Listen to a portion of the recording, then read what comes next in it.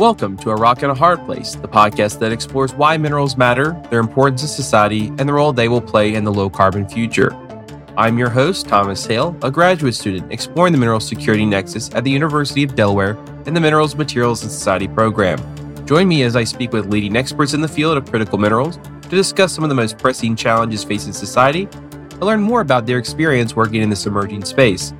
Enjoy the episode.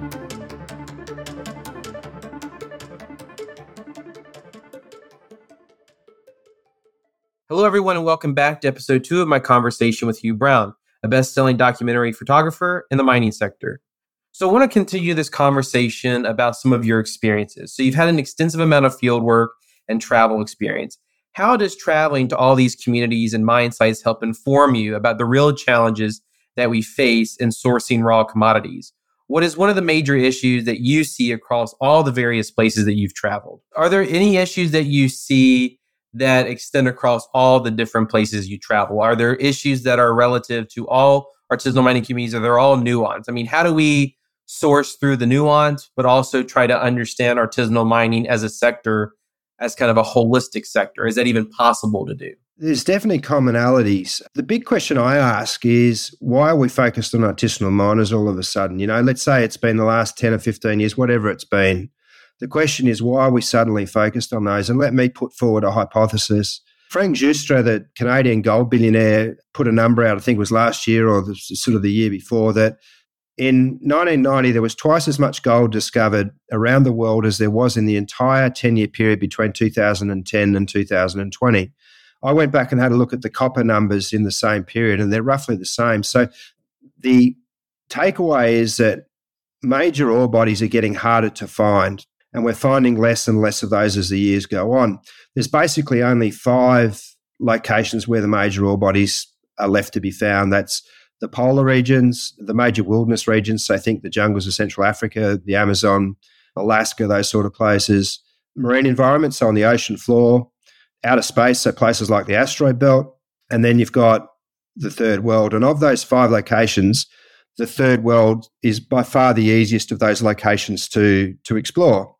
And it just seems to be coincidental to me that many of the large ore bodies that have been discovered or are in the process of being discovered in the third world just happen to be where those are mined by artisanal miners. So you've got this convergence between the needs of the big companies, which is towards finding new ore bodies, and then you've got many of those ore bodies apparently being sat upon by the world's artisanal miners. And that, for me, is a key issue that needs to be sort of explored more, and it's not. And there seems to be a lot of focus on regulation of these artisanal miners by, you know, as I say, the OECD, the EU, the US. But what is the purpose and what is the motivation between us seeking to regulate those miners more? The next question is, or the next point is that I have no issue with us putting every single artisanal miner around the world out of work. No problems at all. The caveat is that if we want to do that, then we've got to have alternatives for them to go to. And the only way you're going to generate alternatives for these artisanal miners to go elsewhere is by foreign direct investment in the world's poorest countries around the world. And we've demonstrated over the last 100 years we've got no interest in facilitating that. So at the moment, artisanal mining is a major employer of people around the world. It has a huge multiplier internally within communities. Most of the money stays within communities. It provides sort of upward skills development, upward skills development pathways for them to go that they wouldn't get if they, in the absence of artisanal mining. So there are issues that need to be dealt with. One of those is increasing technological advancement, increasing mechanisation. There's more mechanisation being brought to many of these artisanal mining places, and the problem with that is that then sort of results in greater environmental destruction. And so they're sort of then moving out of the realms of being artisanal miners to sort of being more small-scale miners. And that's a really, really difficult challenge to try and solve. So there's a lot of people, and you brought this up in the first part, that work on critical mineral issues. I mean, one of the things that I've noticed that even just in the last 6 months, a year to 2 years, there's been a huge surge in critical mineral experts. Many of these people seeming to have backgrounds or relationships to the oil and gas or coal sectors, which I think is really interesting. But as you noted, not many of these people have ever traveled to these locations, yet are making policy that are impacting so many of these communities. Well, now we have to understand that for most of the public, it's very unlikely that they can go and travel to some of these countries. For politicians or State Department individuals, they only have a certain amount of time to go and visit. But how can people become more connected with these human dynamics on the ground when we're discussing these challenges in metal mining and critical materials if they can't necessarily go and spend weeks at a time? Like maybe it's working with experts, talking to people that have been on the ground, but really how can some of these people engage when we know it's important to do it, but time is very limited to do that?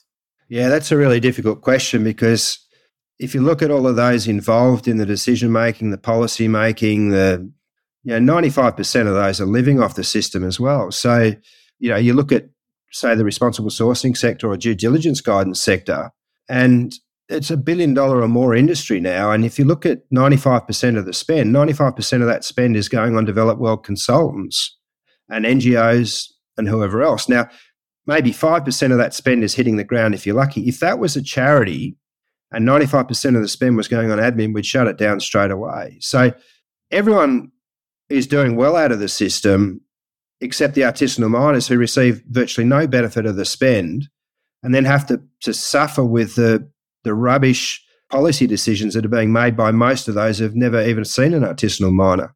Do you think that since COVID-19 and this push for virtual engagements, Zoom conferencing, and other methodologies, do you see that there's a possibility, maybe not for the immediate travel on site, but for some of these other virtual mechanisms to engage better with these communities and possibly work with local NGOs and people on the ground to bring them to places to engage with policymakers?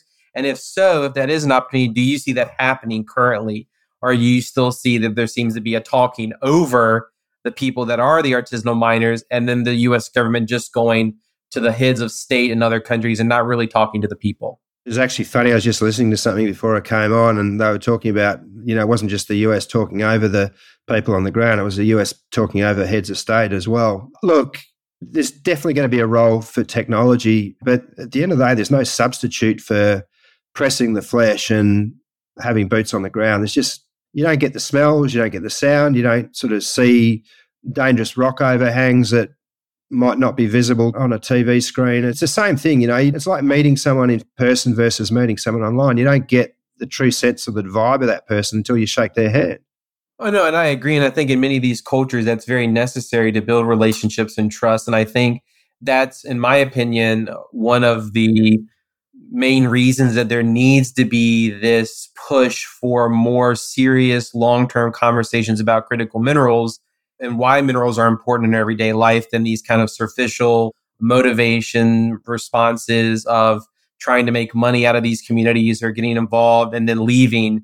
There has to be more of a long-term relationship, a long-term investment in many of these communities. And one of the big critiques that I have, especially of some of our diplomatic departments here in the United States, is that in many cases you'll have, especially in a country that has a lot of conflict, your diplomatic staff may be only stationed there for a year or 2 years. And then in 2 years, they have to get a new person. And so when you meet these communities, and when we were working with artisanal miners and talking to communities in the Congo, they had switched out 4, 5, 6 different people, and they can't keep up with who's the person they need to be contacting in the US. And that helps nobody when you're trying to build a long-term serious plan on how do you resolve some of these issues. The other thing around critical minerals, which you and I talked about the other day, to me, the geopolitics of it are the only game in town, because what really concerns me is the lack of critical thought by, I think I said at the start, by academia, by consultants, by all of these people that are employed in the industry that are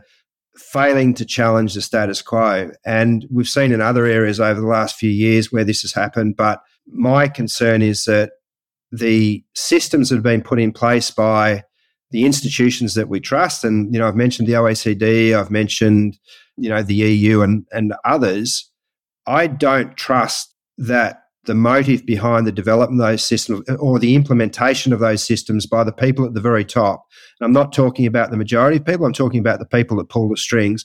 I don't trust the motivations of those people. So, and we've seen wars fought over critical minerals. We've seen the US assassinate 2 Congolese presidents between 1961 and 2001. The latter is fairly recent. So we've seen what people will do over critical minerals. So you have to assume, unless it's proven otherwise, that the motivations are not good. Unfortunately, no one's challenging that. And it's the critical minerals that, wars are going to be fought over it potentially in the 21st century that we really need to be paying attention to. So to come back to the human component here and the vilification of many of these communities from outsiders, how have the communities that you've met with, we talked a little about this in part one, but what are some of their responses to you when they may have seen or on their cell phones received information that the world around them is kind of vilifying them and looking down on them? I mean, what are the conversations that they have with you when it comes to calls to remove their minerals from supply chains and to kind of eliminate? I mean, what are these people thinking when you're meeting with them? I haven't seen so much of that in my travels. We haven't sort of talked about that so much, but they're certainly conscious of the demonization of what they do. And in my own work, I've worked in some difficult places, some might say very difficult places, and sometimes you're wondering whether you're being looked at through the scope of a rifle, for example. But I deal with these people just by laying it on the table. I say, this is what I'm about. I'm not here to poop on your nest, for want of a better term. And I build trust just through human interactions.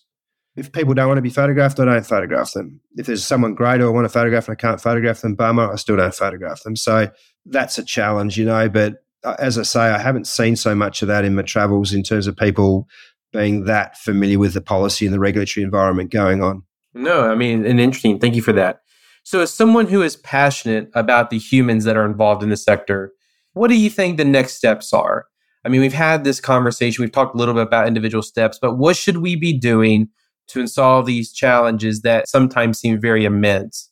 We have a lot of coming decades of metal demand and supply constraints, but what are some meaningful next steps from a conversation and an education and a policy perspective to changing the tide on many of these challenges that we experience? I feel really strongly we should be backing right off and getting our own houses in order, because our own countries are not perfect. Our own countries are a mess. And who are we to be lecturing the world's poorest on how they should be doing things? The second thing is that until we solve the geopolitics and we bring the geopolitics out of the shadows and we shine the light into the darkness, the reality is that any moves that we take in artisanal mining, in a policy sense or in an interventionist sense, are always going to be subjugated to the geopolitics and the needs of the major powers for critical minerals. So if the US or China or whoever else have to go in and take those minerals, they will go in and take those minerals. Nothing will get in the way. And even though people might think that we're doing good things, it's like putting a coat of paint on a house with rotten foundations. The foundations are still rotten, the building's still going to fall down. And I know that sounds negative, but it's the reality, because until you solve the geopolitics and you bring morality into the geopolitics, I mean, what hope have we got? I don't see a hope. It's really unfortunate. And the worst thing is the artisanal miners suffer even more by well-intentioned, on some quarters, interventions by people that are not going to be able to do anything. So last question, and I ask this of all my guests, in just a few sentences, if you were to meet someone on the side of the street who knew nothing about minerals, nothing about mining, nothing about artisanal miners, what would you tell them if they asked you, why do minerals matter? Why are we even talking about these issues? Simple. Everything we have on the planet is mined or grown. It's that simple. We don't mine. We don't have houses. We don't have cars. We don't have computers. We don't have phones. Everything that we have is mined or grown. All right. Well, thank you so much, Hugh, for coming on the podcast and having this timely conversation about artisanal and small-scale mining and the role of photography in telling stories that need to be looked at when exploring critical mineral extraction and mining challenges. I look forward to future conversations and hope to have you back on the podcast in the future. Until next time, I'm your host, Thomas Hale, and thanks for joining us on another insightful discussion of A Rock and a Hard Place.